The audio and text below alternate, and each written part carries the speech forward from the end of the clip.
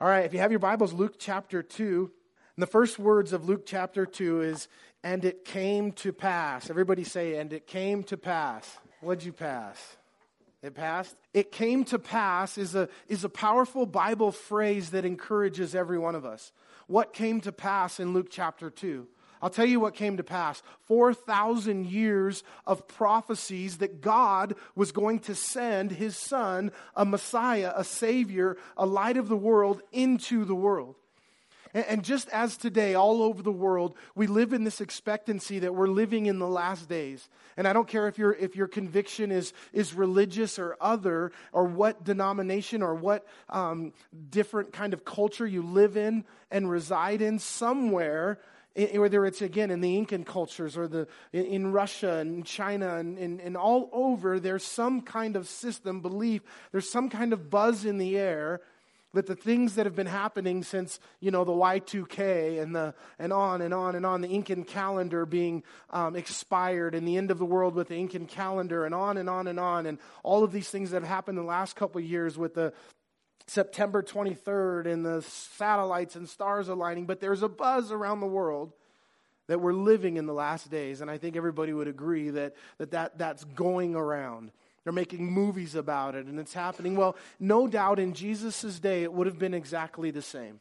There would have been a buzz that God was doing something. And then the prophecies that God was going to send His Son, a Messiah, a Savior, guess what happened? It came to pass. And the prophecies that we have in the Bible, over 2,500, some of them yet future and unfulfilled. And we get to see thousands of prophecies up to today that have been fulfilled. And every one of them tell us that the prophecies that are yet future are going to be fulfilled. Do you know what the biggest prophecy is in the New Testament, repeated more than any other prophecy in the New Testament? The entire theme, one of the entire themes of the New Testament. You don't have to be a scholar or a scientist or have an easy-to-read Bible. You can read any Bible, and if you start in Matthew and you read to Revelation, you'll read 100 times in one way or another a prophecy of the New Testament. Anybody? Jesus is coming back.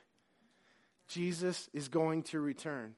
And just as it came to pass in a manger in Bethlehem 2,000 years ago, it's going to happen again, that Jesus is going to return. So we get the story of this first Christmas, and it came to pass in those days that a decree went out from Caesar Augustus that all the world should be registered.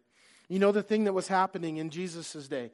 And the message of the angels in this chapter is so relevant to our day, because things that in seasons and in times were hard. Caesar Augustus was in power, and Caesar was a tyrant, and he hated Christians, and it was hard on the Jews and the people, and the Augusta was a guy who was just he was Julius Caesar's son, and they asked him what he wanted to be called, and they said, "Do you want to be called king?" And he said, "No, there's lots of kings." And they asked him if he wanted to be called dictator, and he said, "That seems so temporal." And then they named him Caesar Augusta, and he liked that one. Augusta means of the gods. Caesar of the gods. And so Caesar of the gods is ruling, and things are in turmoil and not always perfect as they are in our life. And then it's in this setting, it says in verse 2, that a census first took place while Quirinius was governing Syria. So all went to be registered, everyone to his own city. And Joseph also went up from Galilee, out of Nazareth, into Judea, to the city of David, which is called Bethlehem, because he was of the house and the lineage of David. So Joseph is in the direct line of King David. And Jesus, being the son of David, would have come through this line. And we watch Jesus in his life, who he was born in, he was born in Bethlehem. And then where did he live after Bethlehem? Anybody? Egypt first, and then in Nazareth. So he spent as a refugee a couple years of his young life fleeing from Herod, who was killing the babies, and he went to Egypt. Well, Nazareth was Joseph's hometown. And Nazareth is where this journey began, from Nazareth to Bethlehem. And Nazareth is around the Galilee. It's a place around the Sea of Galilee in the north where Joseph would have been from, where Jesus is eventually, where Joseph is going to go back to his roots. But during this season, they're traveling south through Israel, and we know the story. Anybody see the movie about Mary on the donkey? Forget what it's called, but it's a Christian movie about the story of Joseph and Mary traveling from Nazareth to Bethlehem, and what would have went with that, and that Mary, the Bible says, was waddling. No, it doesn't say that. It says that she was great with child, but that means the same thing, right? Mary was great with child, and she was riding on a donkey, and this whole scenario. You know, one of the things you see in the stories of the Bible, and especially of Mary and the very birth of Jesus, it seems like, for whatever reason, God likes or He allows drama. Like, God is like a God of drama, because it's always drama. Like, if His Son is going to be born, you'd think that He could orchestrate it so that everything would just be so smooth and so perfect. But God doesn't work that way. He works in regular, ordinary lives and in real situations. And He allows even His Son and the mother of His Son to go through hardships and life, real life like you and I go through. So that we could relate, so that God can speak into every life, and that He lived it Himself. You know, when the wise men came to look for the King of the Jews, where did they go? They went to Herod's palace. And why did they go to Herod's palace? Well, because obviously that's where a king would be born, in a palace, with the palatial mother suite, with everything perfect and decorations lovely and everything. So the wise men go to Herod's palace looking for the King of the Jews. But that's not the way that God chose to send His Son. Instead, we have Mary, who has told everybody in this little village that she lives in that she's pregnant by the Holy Spirit. Oh, yeah, right. Sure. She's betrothed to be married, and to make situations worse, she disappears because God sends her to where? To go be with Elizabeth, her cousin, for a season, and she spends a couple months up with Elizabeth, and then she comes back to her town, and she's showing. And she's telling everybody that the child is from the Holy Spirit and that she's a virgin. How do you think that went over? And the drama and the bickering. Oh, can you believe Mary? That poor Joseph. You know, that poor Joseph, he was so loyal and so good to her, and she went up to Elizabeth's house, and who knows what she was doing up there. How dare she come home pregnant? You know, what do you think they did when they seen her walking in the streets? And the story of Mary, that God allowed all of this kind of drama in the story of Jesus' birth. And now, to make matters worse, Mary is close to giving birth. She's great with child. And there's a law that says you have to go back to your hometown to be registered. And so why would Joseph have traveled from Nazareth to Bethlehem at this season in Mary's pregnancy? There's no way he would have done that, right? But because of this census, he has to now take Mary from Nazareth. And guess where he has to take her? To the very place that 2,000 years ago the prophet said that Messiah would be born. Because the Bible prophesied that Messiah would be born in Bethlehem. And so in order to fulfill the prophecy, this decree happens from a wicked king that God is absolutely in control of. And the whole situation God is orchestrating. And Joseph loads his 9-month-long pregnant, great with child wife on a donkey and begins the journey from Nazareth to Bethlehem. What do you think that donkey freeway would have looked like that day? Everybody would have been, it's season, and everybody's passing Mary and Joseph along the way. And, as a concerned husband, you want the ride to be as nice as possible for your pregnant wife. But at the same time, anybody ever traveled with a pregnant woman? They don't travel so fast. And Joseph is doing his best, and I'm sure he's wanting just to get there and not be on the journey anymore. But what happens? Because they're traveling slow, and they finally get to Nazareth, and they're the last ones to show up, and there's no room for them in the inn. And it says in verse 4, it says, or in verse 5, it says, to be registered with Mary, his betrothed wife, who was with child. So it was that while they were there, the days were completed for her to be delivered. And she brought forth her firstborn son, and wrapped him in swaddling clothes, and laid him in a manger, because there was no room for them in the inn. It's amazing how God orchestrated the life and the birth of his son, Jesus.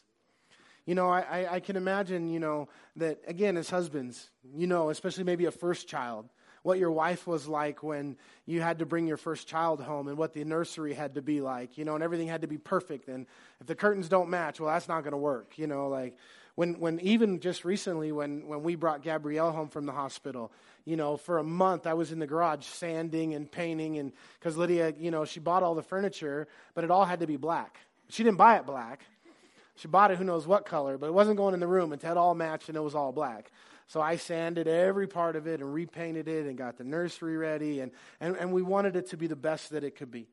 And no doubt Joseph, who's a loving father, a loving husband to Mary and cares deeply for her, as the story goes, he wants it to be the best that he can for his wife. So he gets there to the stable, and I'm sure he would have maybe broken open a fresh bale of hay and did his best in the manger and in the stable to make it as nice and as comfortable for his wife as it can be. But at the end of the day, it's still a stable where the animals sleep. And in the wintertime, the barns are dirty because the animals use the bathroom in there. And Jesus is born in a dirty stable. And Jesus comes in that place. And I think part of the message is that God came to ordinary people in ordinary situations because he loves ordinary people. He loves ordinary situations. And there's no heart that's too dirty that Jesus won't come in and change and clean. There's no life, nothing that you've done, nothing in your life that will keep Jesus because he's too holy or he's too good or he's too pious or pompous to be a part of your life right where you are. He was born in a dirty stable with ordinary people. And it's going to get more ordinary in a minute because the very first people that God announced his birth to were some shepherds out in the field. And culturally, in Jesus' day, shepherds were the janitors. They were the low of the low. They were the whatever that profession was.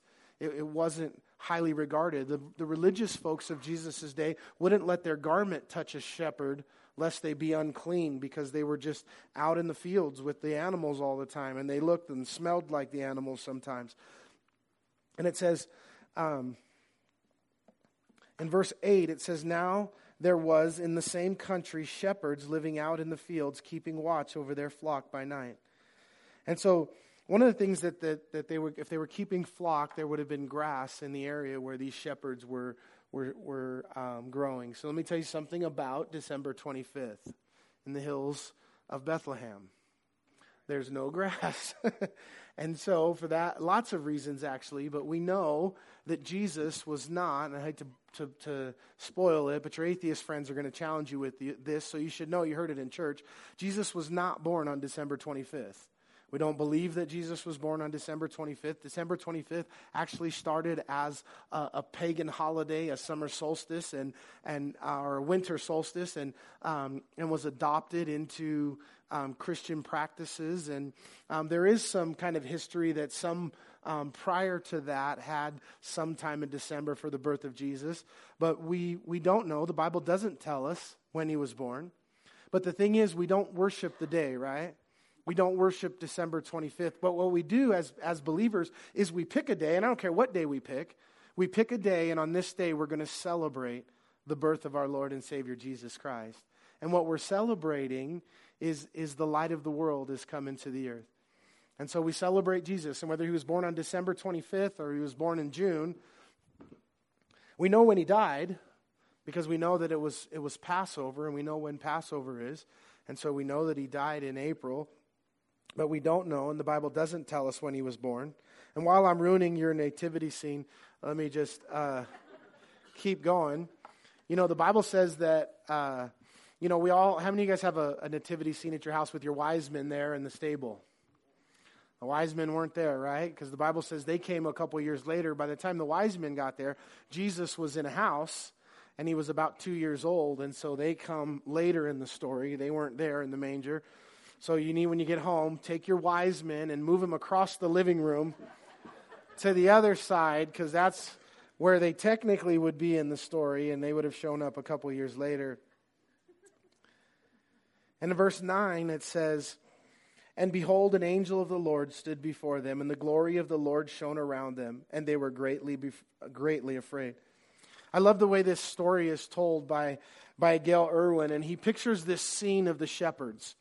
And the shepherds are there in the fields, and in the heavenlies, the angels are getting ready to fire up the band and welcome the God of heaven, Jesus, who is the king of the heavenly realm, who the angels, when they seen him, they would bow down, holy, holy, holy. And the Bible says that Jesus kenosis, the Greek word is kenosis, he emptied himself and he became as a man. He who knew no sin became sin so that we might become the righteousness of God. He who was rich became poor so that you and I might become rich. And it talks about Jesus prior to being born as a baby in Bethlehem as a king of heaven in all of his glory and his wealth and his riches and the king of heaven that the angels would worship and serve day and night. And that he emptied himself of these properties as he came to solve a problem that you and I had called sin and be born and eventually die.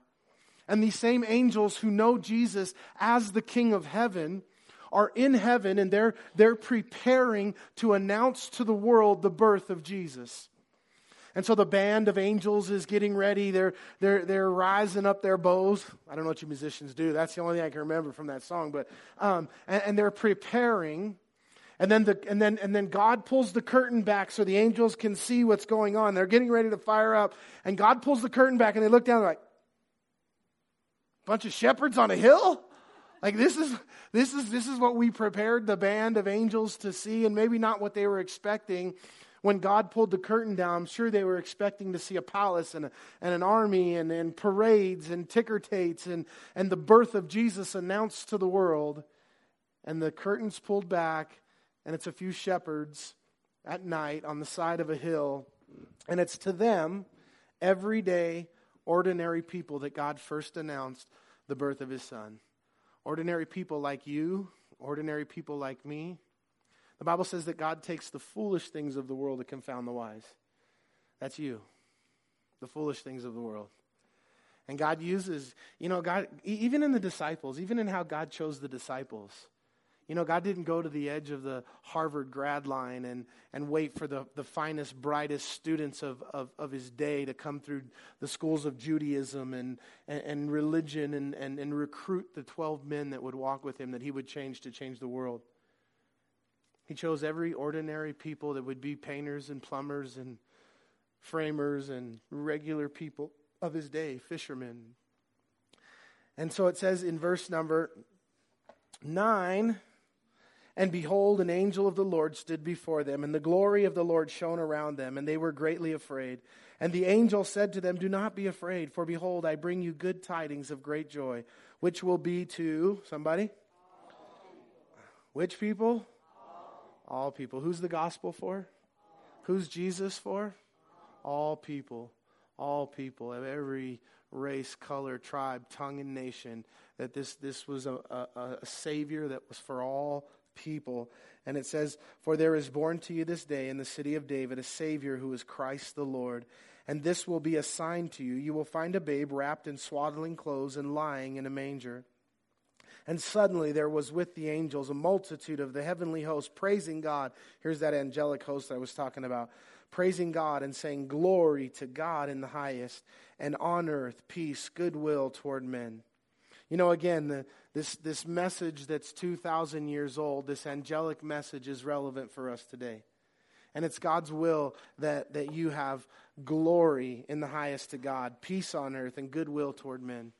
This goodwill toward men and this peace that it talks about, it says peace to men in whom God's well pleased. We think of this peace that God offers, and sometimes we don't see peace, and we don't see this joy all around us all the time. But really what this is talking about is a peace that God puts inside of the heart of those that love him and those that believe in him. And in Christmas time, regardless of what your situation is, regardless of what's going to be under the tree, maybe some of you in here tomorrow or Tuesday morning, Christmas morning, you're going to open up there's going to be a BMW in the driveway with a bow on it, and it's going to be your Christmas, or maybe some not. And either way, that it doesn't matter whether you're high or low, you're getting a BMW or you can't barely afford to make dinner that night. That's not what brings peace, and that's not what Christmas is about. And that's not the promise that the angels said, goodwill towards men, peace on earth. What Jesus promises and what Jesus talks about in this angelic message that's true for everyone is that God puts a peace inside of our hearts. Paul tells us that there's a peace that surpasses all understanding. I know sometimes that peace can be eluding, and I live it, believe me. Yesterday at 6 o'clock, I get a call from my son. Dad, I've been in a car accident. And he's crying and can barely talk. And so Lydia and I, oh my gosh, and we rush down there. His engine's halfway out the side of the car, and he's been hit pretty hard, and car's completely trashed and totaled, and he's fine. His passenger is fine, a little bruised and beat up, airbag hit her in the face and, swole her face up and her lip, but she's okay. And, and in those situations of life, and I'm like, really, 2 days before Christmas, and, this poor kid is just broken, and you know how you feel in an accident. It just feels terrible, right? And creepy. But thankfully everybody's okay. And, always just trying to find, and Lydia and I, as we just, didn't sleep much last night, up praying and just trying to sleep, but more trying to pray myself back to sleep all night, and trying to find that, and trying to encourage ourselves in the Lord and trying to find that joy of the Lord that, even as pastor and pastor's wife, and maybe even more so sometimes, that we realize that joy is not in that car, and how do we react when those things happen in life? Your first reaction, whether you're super spiritual or not, your heart kind of says, why, God? Why did you allow that? Or what happened? Or what is the purpose of that? And what are you doing? And just encouraging yourself that and Lydia said this morning was really encouraging to me, and she just said, we've been in these situations before, and what has happened every time? God has come through and provided. God has been faithful in every one of these situations. And here we are again, with all the what ifs and all the stuff that I won't bore you with that goes through your mind, and, the damage and the money and the thing. And at the end of the day, it's just money. Everybody's okay. But that joy, that peace is something that we got to grab onto. It's something that we gotta seek God for. It's something that God promises, that the angel said, I'm going to bring that inner peace. Paul says he'll give you a peace that surpasses understanding. That's such a valuable commodity in life. When everything around you is falling apart and you shouldn't have joy, but somehow you can have a peace that surpasses understanding, and God brings and gives that. Christmas is such a joyful season. I have such great memories of Christmas growing up. How about you guys? I think back of Christmases and, even as a non-believer. And I think of, I had a big family. My dad has 10 brothers and sisters. I have 7 brothers and sisters, cousins and aunts and uncles, and we all did Christmas together. So when I was a kid, Christmas presents didn't happen till like 2, maybe 3 o'clock in the afternoon before we opened presents.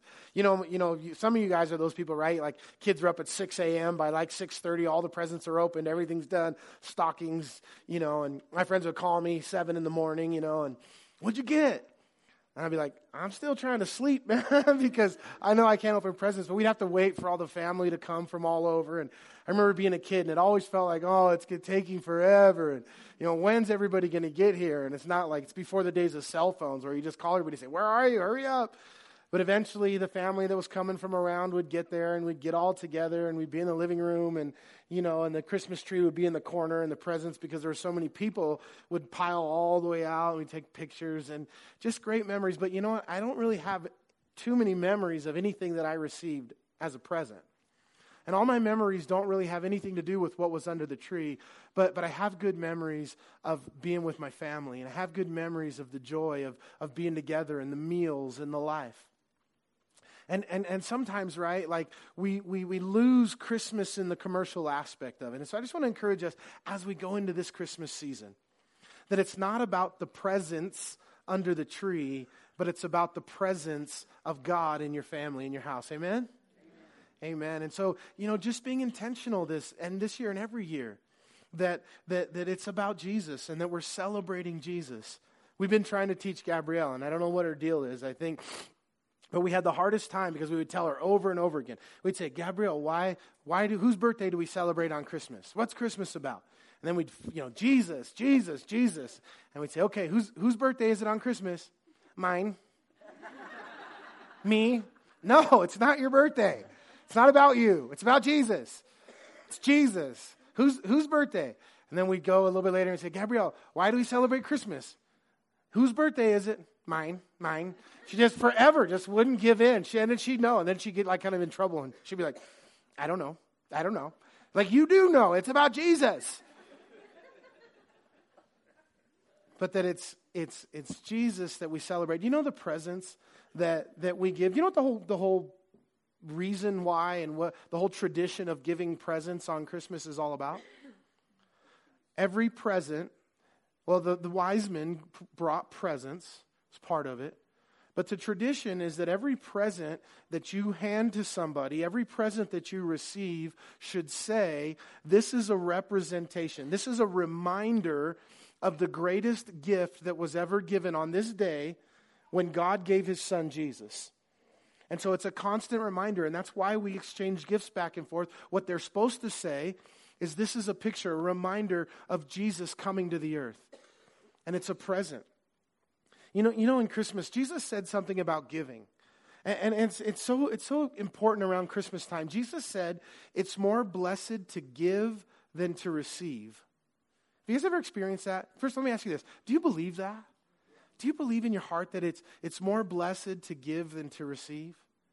You know, I don't know who said it or where the quote come from, but it's stuck with me forever. And it might have been Mother Teresa. I think she said that you don't make a life in what you get, that you make a life in what you give. And so, you know, I can remember my greatest Christmas was when Lydia and I were brand new, newlyweds, married. I don't know if it was our first or second or third Christmas. It was in the beginning somewhere. And it wasn't anything that I received that day. But Lydia and I were super broke when we got married. When we got married, her dad was our boss. We worked for the church. And his philosophy was, and still is, church salary is based on need. And so we were young, married, no kids, no real bills. Somebody that was in the church was a snowbird. So they would leave in the summer and then come back in the winter. And so we got married in June, and they were going to be gone in the hot months. And they said we could stay in their house. It wasn't really a house. It was like this cabin, like 15 miles outside of town on a dirt road, like in the middle of nowhere that was built like in the 30s. And it was like scary, and there was no heat. There was a kerosene fireplace in this place. When you plugged in the toaster, it sparked. I'm not kidding. It was like old homestead that these people had. Well, Lydia and I lived there when we got married. So we lived there in June, July, August, I think like September. They were going to start coming back. And so we found a house, a rental house for $250. And the house in front was for sale. Big, huge house, had a swimming pool, nice house, like on 2 acres. And the back house had a little mother-in-law suite. It had a little kitchenette, and it had a little bathroom off the bedroom. And so they said, until the front house sells, you guys can rent this little house for $250 a month. So we're renting this, and I think my salary at the time was like $12,000 a year. I was making less than minimum wage. And our first really cold month, was like in December. The only heat in this little house was one of them like furnace, like wall units, like you'd see in an old hotel, and it blew cold and hot. So it was the heater and the air conditioner, and it was about this big, and it went in the wall. So we blew heat into the house for a whole month, and we got our first electric bill, and it was like $400. It was way more than our rent. At the time, we had probably like $100 in the bank, and so, you know, we're freaking out. How are we going to pay this bill? And it was cool because it's kind of a side story now, but this is cool. I remember we said, how are we going to pay this bill? And we don't have it. And so we said, this is what we'll do. Let's take whatever we have and let's tithe it and give it to the Lord and then see what happens. And that's exactly what we did. We took whatever we had and we wrote a check to the church. And I don't remember exactly the details of how that bill got paid that month, but I know it got paid and God came through. And, you know, that season of life was exciting because we, you know, as God blessed us, we got into a better place in life where we don't necessarily have those opportunities to step out in faith like that. But this is all to tell you another story. All right, we're getting there. So we didn't have any money. And we were, you know, it was great. It was a good season. It was just a good season of life. And And we were in the mall around Christmas time, and Lydia saw this beautiful diamond and sapphire bracelet at one, I don't remember where we were, Macy's or something, and Robinson's May it was at the time or something like that. And it was like $1,500, and it was beautiful. And I don't think she tried it on or nothing. It's just, there's no reason to try it on. And so like a week later, I go to the mail, and I get a check in the mail for like $1,550 from, I don't even remember where it came from. It was like miraculous. I don't know, it was the IRS or some weird thing. And I get this check in the mail for $1,550. So I don't tell Lydia I got it. And I go down, I cash it, and I go back and I buy her that diamond and bracelet for Christmas. And that year, watching her open that, and that gift that I was able to give her that year, that's my favorite Christmas of all. That was the best Christmas I ever had, and it wasn't about something that I got to get. It was something that I got to give supernaturally, and something that I got to give that was a super blessing. It blessed Lydia so much that about a month later, she lost it in the grocery store. True story. Okay, it wasn't a month. It was maybe 2. No. You know what? God just wasn't going to let us covet or just enjoy things that were too nice before it was our time, right? So that one disappeared. So we just celebrated our 20th wedding anniversary. So on our 20th wedding anniversary, Thank you, Jesse. So on our 20th wedding anniversary, this bracelet has been, a big deal in our marriage, and it was a big story, and I always tell that story. And she lost it. She really did lose it in the grocery store, and she was sick, but she went to the grocery store, and she had it on, and she came home, and it was gone. We went back, looked for it, it was gone. And so for our 20th wedding anniversary, I bought her another one very similar. And so she loved it so much that we went to Idaho. She left it in Idaho.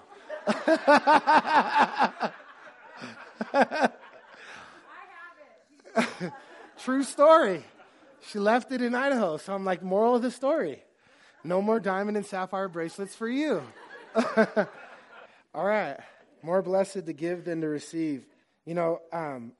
Christmas is about God opening heaven and sending his son as the greatest gift that ever lived, who was, you don't like to think about a baby dying on a cross, but that's the reality of Jesus coming. He came to die. He came as the Savior of the world. He came to build a bridge between man and God. And man had, because of Adam, had a sin problem. And a holy God is not going to allow sin in heaven. And so in order, he had a plan before time began that he would become, personally, he would become the sacrifice that God would accept, that would build a bridge for you and I, a gap for you and I to be able to spend eternity in heaven with God. And Christmas is when we celebrate that. And again, it's meaningless on what exact day Jesus was born and whether it was or was not December 25th. But that's the day that we've chosen as a people and in our families, in our communities, to celebrate the greatest gift that was ever given. Amen? We're almost done.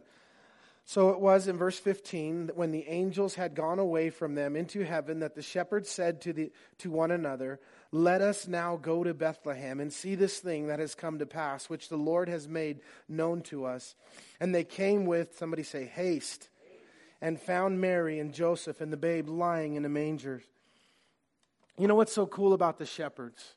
Well, it's twice here now in 2 verses it says that they said, "Let us go." That's the first phrase, "let us go." And in the second phrase it says they went with haste, they went in a hurry.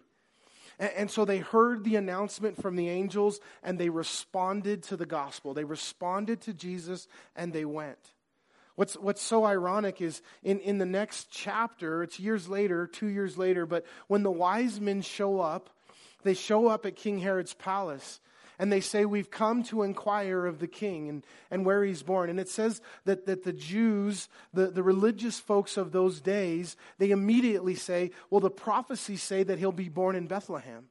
But not a one of them took the few mile journey to go down and find Jesus in Bethlehem. They didn't want to be bothered with it. And reasons why the people just didn't even go. And then the shepherds went and found him.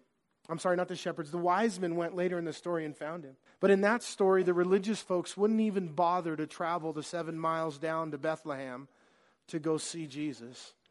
But the shepherds responded very differently. And the shepherds, the everyday, maybe that's why God chose to announce the birth of his son to ordinary, everyday people like you and I. Because their hearts would respond. And these shepherds, they heard the gospel, they heard the presentation of Messiah being born, the prophecies being fulfilled, and they went immediately to find Jesus and to respond.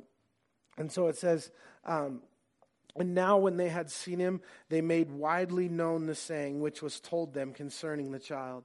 You know, that's what happens when you meet Jesus. You want to make widely known what's happened and what Jesus has done in your life. That is the gospel. That is the message. Come and see, go and tell. And they came and they saw the baby Jesus. They heard the message of the angels. And naturally what happens is they wanted to tell people. They wanted to tell people the truth of the gospel. They had this life-saving message now that that Messiah has come. You know, I think it was Lexus, and it was around the 90s, but Lexus had developed a new technology in safety in vehicles.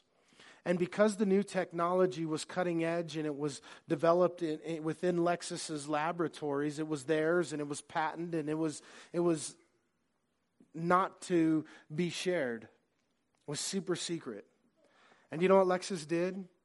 They took this technology and they wrapped it in a package and they sent it and they shared it with every car maker in the world because it had to do with safety. And it was a matter of saving lives. And because it was a message of saving lives, they shared this with all the other car makers in the world. And you know, that's the same thing when you have the message of Jesus. When you have a life-saving message, you just want to share that. You want to share that. And these shepherds, they come and they see the gospel. They see Jesus. They see the baby. And they go, and their natural response, like yours and I, is to receive the gospel, is to share the gospel. And then in verse 18 it says, and all those who heard it marveled, and those which were told them by the shepherds. And so it was cool. People were receiving the message. But Mary kept all these things and pondered them in her heart. And then the shepherds returned, glorifying and praising God for all the things they had heard and seen as it was told them. And so Mary purposed in her heart, or she pondered all these things in her heart. And Mary was going to experience some interesting things in the next couple of days and months with Jesus, realizing who and exactly he was. You know, the Bible says that Mary is blessed among all women. You know, the mistake that men have made is that we've worshiped Mary because she's not to be worshipped. She's to be revered and respected as the blessed among women, as the Bible says, just not worshipped.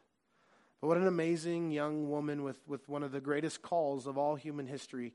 How would you like to change the diapers of God? How would you like to try to, did you have to discipline him? Like, did you have to get him to stop crying? I don't imagine there was much discipline going on when Jesus was growing up, but he was a normal baby, a normal child, and maybe he had some issues. But Mary had this amazing call of God, and she's blessed among women, and she later Simeon is going to tell her that a sword is going to pierce her own soul, and she'll be there on the day that Jesus dies on the cross with a broken heart, a mom watching her son being tortured and beaten. You know what's funny is that's late in life of Jesus, but the last recorded words of Mary in the Bible are actually recorded in John chapter 2. She's at a wedding in Cana of Galilee, and Jesus is there. And she tells the servants, hear ye him. Listen to Jesus. Do whatever he says. She tells the servants, the last thing Mary records is, for us in the Bible, is for us to do whatever Jesus says. That's the last recorded words of Mary. Do what Jesus says. Amen? Amen. Let's stand. Let's have the worship team come up. You know, Christmas is a time of celebrating. It's a great time of joy. And I want to pray, and I want to encourage every one of you in your families, in your lives, whether you had a major incident recently in the last 24 hours, if maybe not, maybe things are okay, and there is a occasion of joy. But that we find a reason, because the reason is Jesus, and the occasion is Jesus. And the occasion is that I read the end of the book, and Jesus wins, and we win right along with him. And that this world is not our home. This world is temporary. And just in this Christmas season, you know, Lydia and I were talking this morning, and I was telling her, you know, one of the things that this accident did for me, at least in this week, I said, you know, we're going to spend a lot of time together as a family this week. And we would have, I think, anyways, in this Christmas season. But I told Lydia, you know, we're just going to be a family this week. I said, even if the boys have to miss some events, some things going on in their life this week, We're going to just stay home and play games and be a family as much as possible and just be together and enjoy each other. Because we don't always have all these things, and all these things are not promised to us. But that joy of the Lord is, I just want to pray blessing over each one of your families in your lives. And I want each one of you to experience and to have just the joy of the Lord in your lives and in your families and in your Christmases. And when we put Jesus first this Christmas, and we make this Christmas not about the presents that are under the tree, but about the presence of God in our families and in our house, God will absolutely bless your family and your house and your Christmas. And also this morning, as we do every Sunday, is we want to give everybody that's here today an opportunity to make sure their hearts and lives are right with the Lord Jesus Christ. If you're not sure today if you're a Christian, you're not sure today if you're born again, we don't ever want you to leave those doors until you know that you know that you know that you're a born again believer, and that if God has spoke to you today, and God speaks apart from the message, and God speaks to your heart directly. And it's not really about anything that I said crafty or not. It's about the Spirit of God who loves you and who's calling you and drawing you. And it's just in this circumstance, in this situation, this community that God has created, that you have opportunity to respond to the call of the Holy Spirit in your life.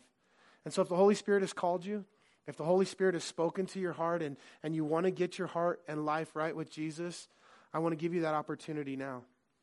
Will you guys pray with me as a church out loud? Dear Lord Jesus, please come into my heart. Be my Lord and Savior.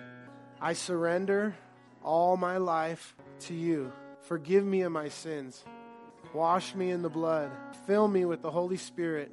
I believe that Jesus died on a cross and rose again the third day. I confess with my mouth that Jesus is Lord, to the glory of God. In Jesus' name, amen.